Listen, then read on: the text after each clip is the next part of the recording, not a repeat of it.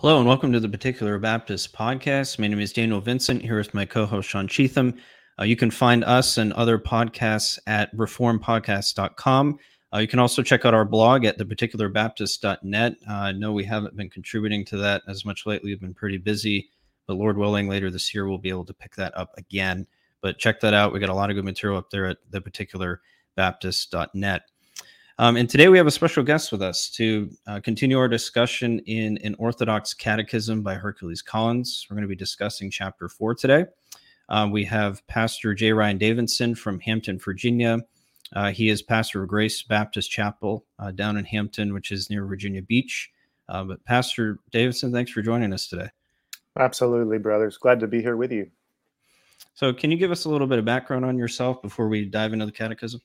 Sure. You mentioned at Chapel. Been there just a little over 13 years. We're a 1689 fellowship there on the coast. I'm married to Christy. We have 4 kids, basically ages 15 down to 7, and went to Samford University undergrad, College of William and Mary, the Southern Seminary, and trying to finish. You know how that goes. Perhaps trying forever to finish the PhD dissertation through the Free University of Amsterdam. So. Wow. And you also have a book published, correct? Yeah, the most recent one is a primer on the ordinary means of grace. Yeah, called Green Pastures with Reformed Baptist Academic Press. Okay. We'll be sure to check that out to our listeners. But today we're going to be talking about an Orthodox Catechism, who Christ is in the person of Jesus Christ. This is, I think, one of the longer chapters in the Catechism, and we've been going through this catechism throughout I think we started in 21, didn't we, this year?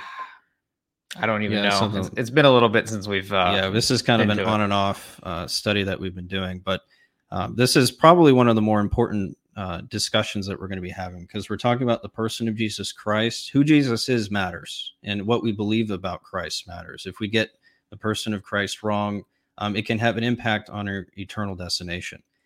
So understanding who Jesus is very important. And I think that's why Mr. Collins went so deep into this topic, is because it is so important that we understand who Jesus is. Yeah. And so, Sean, if you want to start our discussion today, that'd be great. Yeah. So the first question might seem a little bit obvious, but as Dan was going through, it is really important. Pastor Davidson, why is knowing Christ so important to our faith? Well, that's a great question, brothers. In short, Christ is the mediator.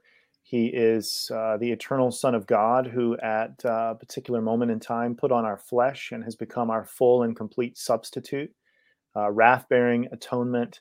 And he is offered to anyone who will receive him in the gospel. And so because he is the scope of Scripture, because he is the mediator between God and man, getting him right is absolutely necessary. And so that's the short reason why I would say it's so important. When we go astray in aspects of Christ, then other threads of doctrine, like salvation, among others, really begin to be tweaked. And so we've got to get Christ right according to the Scriptures. Amen. And I think that the Apostle John brings it out very well in 1 John, that if we don't believe that Jesus is the Christ, then we're not his. And what does that mean, that Jesus is the Christ? He's the anointed Son of God. He is God. He is the anointed one of God. I think that leads us into our next question here. In question 30 of chapter 4 of the Catechism, it reads, why is he called Christ that is anointed? So why is he set apart really from the others of the Godhead as it relates to his anointing? What's the significance of that? Well, it's a good question, because we would certainly affirm that all 3 persons of the Trinity, the Father, the Son, and the Spirit, are co-equal in power and glory, and are worthy of worship to the same degree. But because the second person of the Trinity is the one who has been sent by the Father to redeem a people unto the triune God, so much of the scripture points to him and his role. In the Old Testament, it promises his coming. Obviously, in the New Testament, it tells of what he's done. And then in the latter part of the New Testament, it explains why that work is so important. And so because the scripture places him in that position of being the anointed one, the chosen one, the Messiah of God, to be the Redeemer, to put on our flesh and to be like unto us in every way, except without sin, there's a highlighting of the second person of the Trinity. He is not more worthy of worship. He is not more powerful than the Father or the Spirit, co-equal, and yet receives certain attention because he is the one who has been sent, and by faith in him, human beings can be saved. Does that make sense? Yeah. And I think that's something, and that kind of goes, you can have discussions of the doctrine of God with regards to that as well. But yeah, that makes a lot of sense. And, question 32, kind of tying into that, goes into the nature of who God is to some extent. It says, for what cause is Christ called the only begotten Son of God when we are also called sons of God? So there's somewhat this idea of talking about begottenness and how Christ is distinguished from the Father. But what does that mean exactly when we say that Christ is begotten? I think that's a term that's misunderstood quite a bit in the Christian world. Yeah, that's a great question. And I'm so glad you asked it, because it is one, as you mentioned, it can be confused, but I think it's also one, even in how we translate our scriptures, meaning from Greek to English, that some of the translations use the word begotten, and the temptation is to kind of change that, to modernize it. But begotten is a crucial aspect of the doctrine of Christ, of Christology. We'll take a kind of a jump outside of Collins's catechism for just a moment. Let me just give us a brief definition.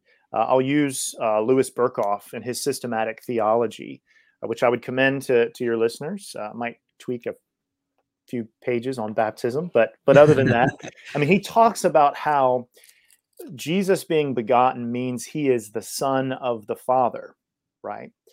Well, I have two sons, got two daughters. I have two sons. In one sense, they are begotten, or they come out of me. I am the father of those two sons. But it is not an eternal begottenness. It's not an eternal generation. When we speak of Jesus, the second person of the Trinity, when we speak of the second person of the Trinity, we say that he is eternally begotten. It means he is always the son of and from the Father, and yet there was not a time when that occurred in time. It wasn't as if there was a moment, 1 billion years ago where the Son became the Son. So let me read to you just a sentence or two from Berkhof that I think is helpful. He says, if the generation of the Son is a necessary act of the Father, so that it is impossible to conceive of him as not generating, it naturally shares in the eternity of the Father. This does not mean, however, that it is an act that was completed in the far distant past, but rather that it is a timeless act, the act of an eternal present, an act always continuing and yet never completed. Its eternity follows not only from the eternity of God, but also from the divine immutability and from the true deity of the Son. Now, I could keep reading, but you get the idea that Berkhof and classical theologians down through the ages want to maintain that Jesus is the second person of the Trinity, is always the Son of the Father, and yet we can't say that this began to happen at a particular point in time, right? Does that make sense? I know it gets kind of technical, but begottenness or eternal generation is how we should properly speak of the second person of the Trinity. And some people might also call it filiation, right? Yep, filiation. Go ahead, Sean. Yeah, no, that's actually really important because people will get tripped up thinking about God in a temporal sense, right? Because we're temporal creatures. We're always thinking in temporal categories, but God is atemporal.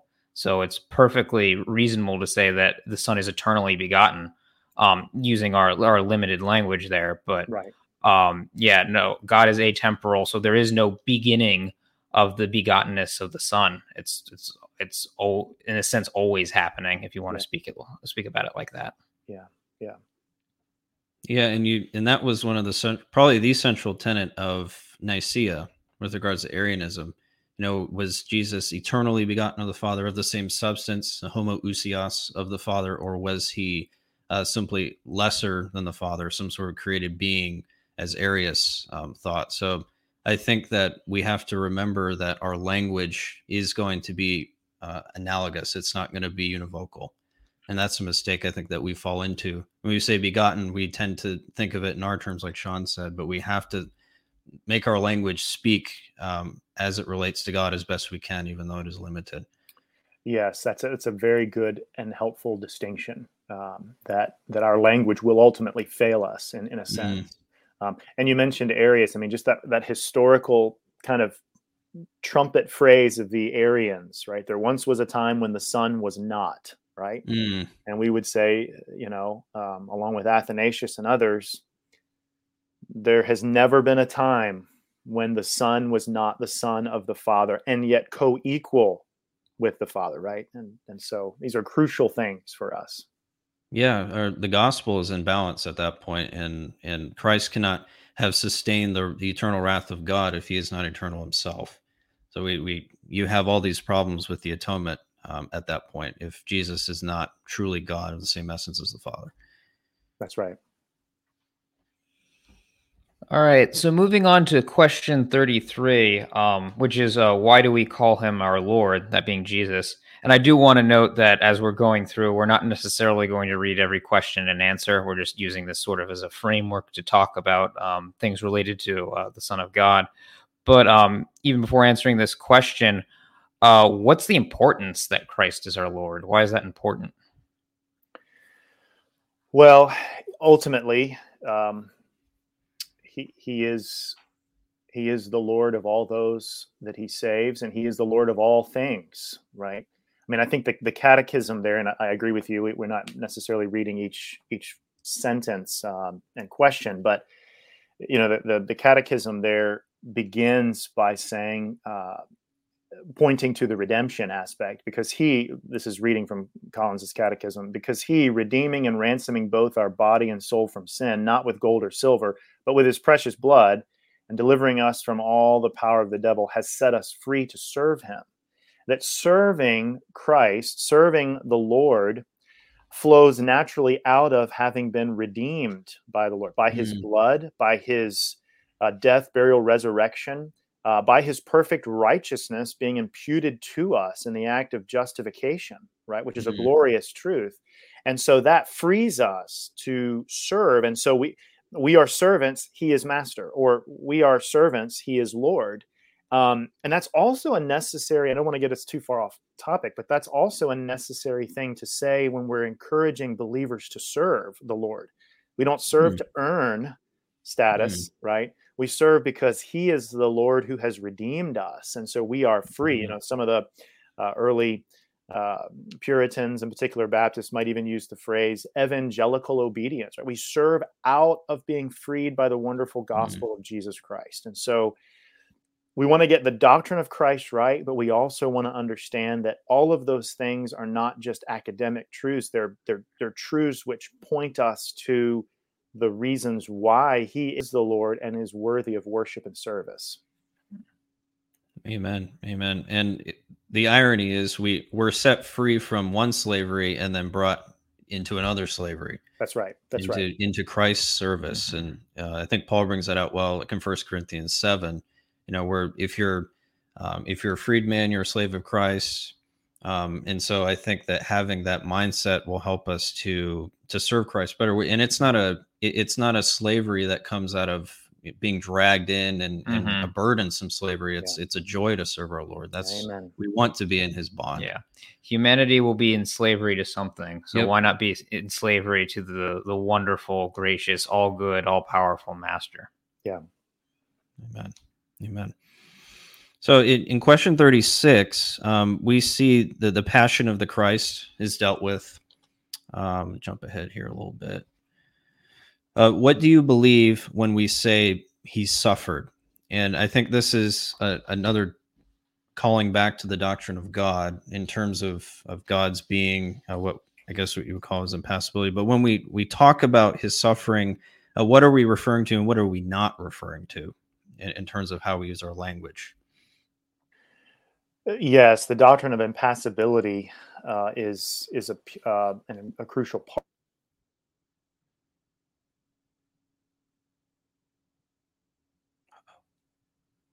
Are you there, Pastor Davidson? You're frozen on our end. Yeah. Am I back with you? Yep. Yes. Yeah. Yep. Perfect. Sorry, I'm not sure what happened. But I'll start with the beginning answer of 36. It says that he, all the time of his life, which he led on earth, but especially at the end of it. So we need to understand that Jesus, according to his humanity, right? According to his humanity, suffered and experienced trial his entire life long. But we often locate the passion or the suffering of Christ, as we ought to, that what we call, some people call Passion Week, but specifically at the cross.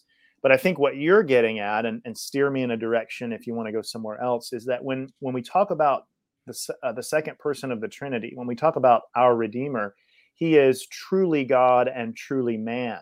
And it is the person that acts, but he acts according to both natures. So I like to think sometimes about the infant in the manger, if you will. The idea that here is this so-called helpless infant according to his humanity, who is at the same time, according to his divinity, and Hebrews 1, upholding all things by the word of his power, right? Our confession speaks, I believe in chapter 8, to Christ acting according to both natures, that which is proper unto that particular nature. So when we say that Jesus suffered, we mean that he suffered, he experienced suffering and changes from the outside, conditions from the outside, according to his humanity, but it was his divinity. And you referenced this, brother, earlier, that was adding an eternal weight to the entire sacrifice and upholding it, if you will. And this gets kind of technical, but I think that might be where you wanted to go, that we don't mean that God is, according to his divinity, that God is dying, that God is changing, that God is suffering or being acted upon by the creature, but that the Son of God suffered according to his humanity. Does that make sense? Questions on that? Yeah, and I think that's where I think people might get tripped up when they're talking about the hypostatic union. We tend to mix the natures because we have a hard time thinking outside of it. I mean, it's a miracle, I guess you could say, that there was this union between God and human flesh. Nothing had ever been seen like that before. So we tend to speak in this language of mixing the natures, I think. Yeah. Especially as it relates to the passion. Like, if Jesus suffered, then how could he be God? Did God die? Did God actually experience suffering in his divine nature? And yeah, you say it's technical, but I think we have to be technical. Yeah. And that might scare people off, but that's who we are. That's what our faith is. Our faith is a technical faith. Yeah. It requires us to think and use the brains that God has given us to really work these things out as best we can. Yeah, that's right. Because who Christ is so important. So important. All right, moving on to question 42. What other benefit do we receive by the death of Christ? And specifically, I want to focus in on the union with Christ aspect in this question, if you wanted to discuss that a little bit. Sure. I think, just practically speaking, when we talk about the doctrine of union with Christ, Paul in the book of Ephesians speaks to that. He references that some 27, 28 times. It's said that we are with Christ, in Christ. Chapter 1 of Ephesians is rich with that, but it's not the only chapter in the New Testament that speaks to our union with Christ, but that by faith we're united to him, and his death becomes our death. Right. And his resurrection, and I know we may talk briefly about this in a moment, but his resurrection becomes our resurrection. The scripture says he is the first fruits. And so, I've got this raised garden beds in my backyard. Some seasons are better than others. And, when that first tomato comes, I know, okay, that's what kind of plant this is. I had forgotten when I planted it. That's what kind of plant this is. And oh, by the way, there's more coming, right? Well, I don't want to bring union with Christ down to my tomato plant, but there's a sense in which we will be raised too because we are united with him, right? His empty tomb is our empty cemetery plot, soon to be, right? And so this union with Christ is a mystical reality, but it brings about certain benefits. And, Collins there speaks to this of our old man, and I'm just kind of looking at the answer that he lays out, our old man being buried with him. And also, I love the fact that he talks there about sin no longer reigning, right? Because according to Romans 6, Christ died to sin. It doesn't mean he was a sinner, but he died to sin. And so sin no longer condemns the believer, but sin no longer reigns over the believer. Yes, we sin, but sin no longer, as you mentioned, brother, earlier, sin is no longer our Lord, right? It's no longer our master. And so there's much we could say here, but this doctrine is rich because it shows us that in union with him, our life now and our life to come is bound up in him, and it is secure.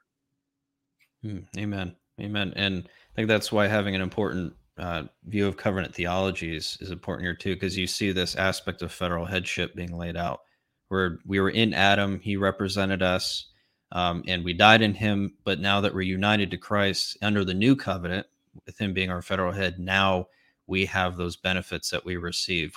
The same. So it's the same. If we inherited what Adam gave us, but in Christ we inherited what he gave us. And it's a glorious truth that we have, that all those things are ours, and that's our security and our rest. Yeah. Amen. Amen.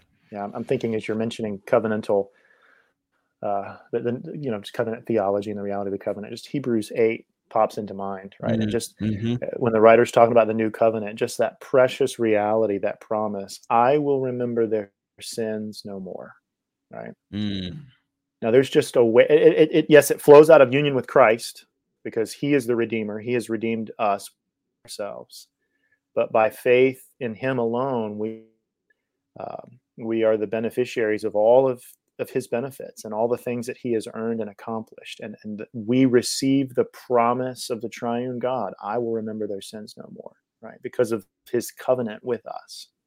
Yeah. And that's a covenant, going back to his immutability, that's a covenant that will never break because he swore by himself. Right. Book of Hebrews talks about that as well. There's no one higher to swear by but himself, and therefore we will be secure until the end. Yeah, we will continue to have those benefits applied to us. Yeah, that's good. All right, moving on to question 43, and this one is a little bit of a controversial one. Why is there added he descended into hell? And that's referring to the creed there.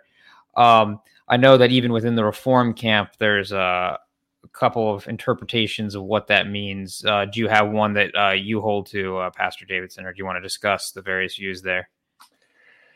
Yes. Well, how much time do we have? No, I'm kidding.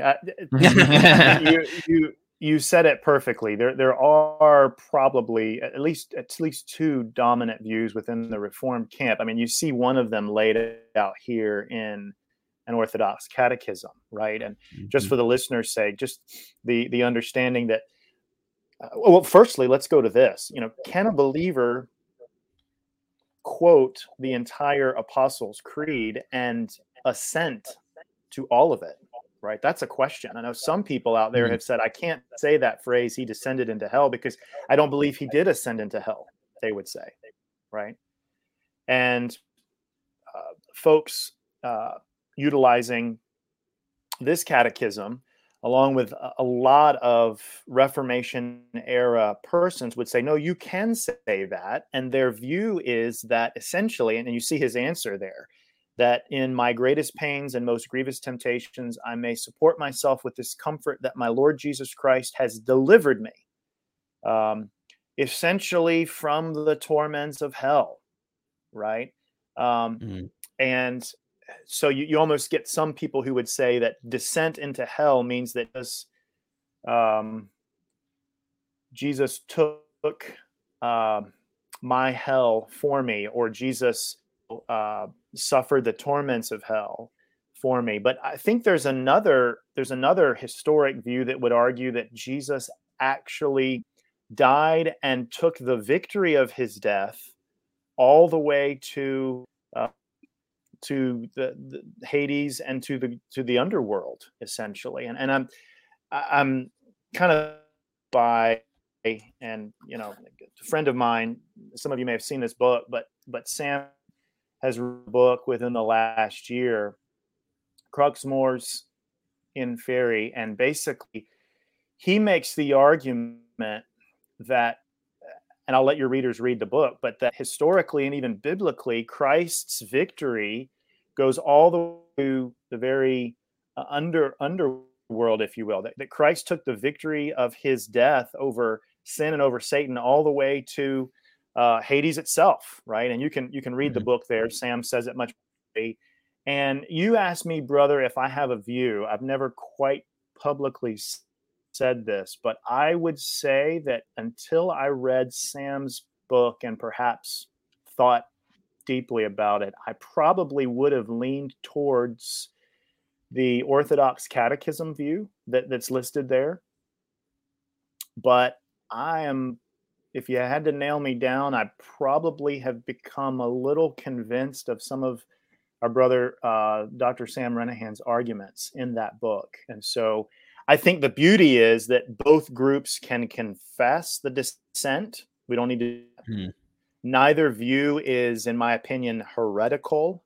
And both gloriously picture the work of Christ in his humiliation, and then ultimately in his exaltation, right? So there's a lot there. I don't know if either of you have a particular view or a leaning that you've got. I've kind of given you a little bit maybe of my journey there. Any thoughts you guys have? Yeah, I definitely would take the view that he did descend into Hades. In that sense, that's how I understand. He descended and preached to the spirits in prison. That verse, and I can't remember. First Peter. Yeah, First Peter. Yeah. That's how I would understand that going on there. I don't know. Do you have a? Yeah, same. And I've read Sam's book, and I thought it was very helpful and very enlightening. I think I've always had kind of the view that Jesus did descend to the abode of the dead, and when he said to the thief on the cross, "Today you'll be with me in paradise," it wasn't referring to heaven necessarily, but the abode of the dead, where Abraham's bosom is. That's how I see the scriptures to be laid out in that way. And Sam was quite convincing, I think, from a historical perspective, and then also from the exegetical perspective. And I would just say, I'm sorry, brother. No, go ahead.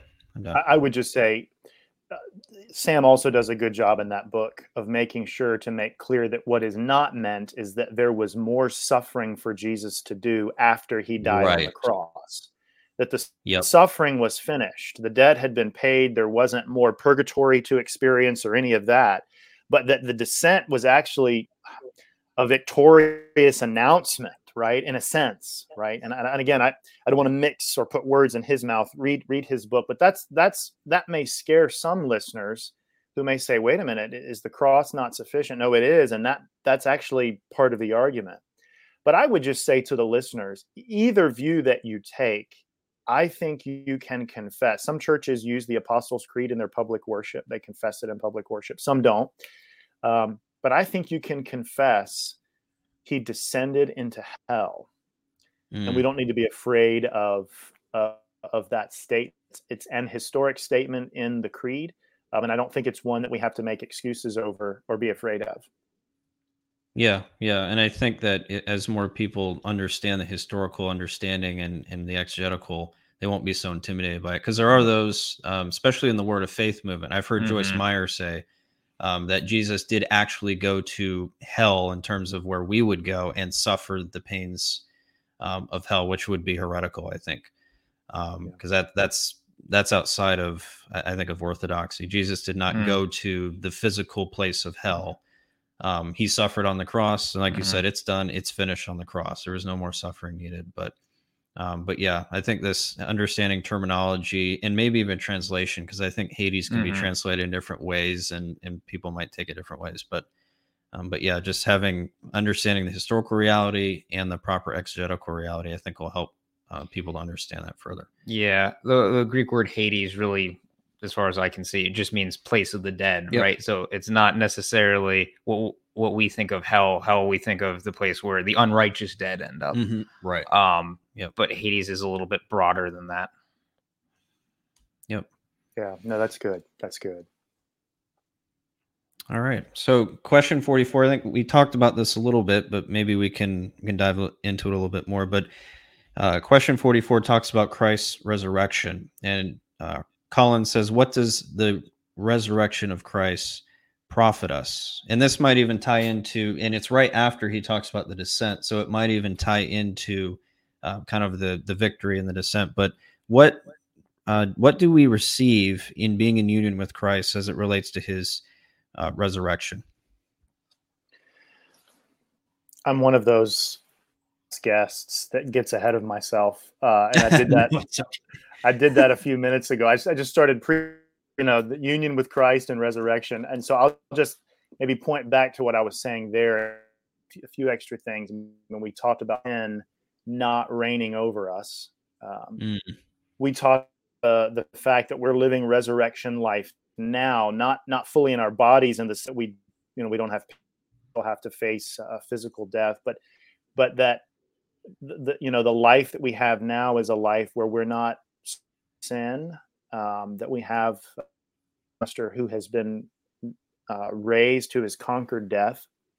And the cemetery believer is actually something that points a glorious reality that is to come. And I say it that way in that kind of vivid language on purpose. I as a pastor for at least a little while, I've done quite a few funerals, and one of the kind of most special times for me is, and it's a sad time, but it's standing in the cemetery at the end of a funeral. The family and maybe some of the church are gathered there, and the kind of empty body of the person who has died to go and be with the Lord is placed there.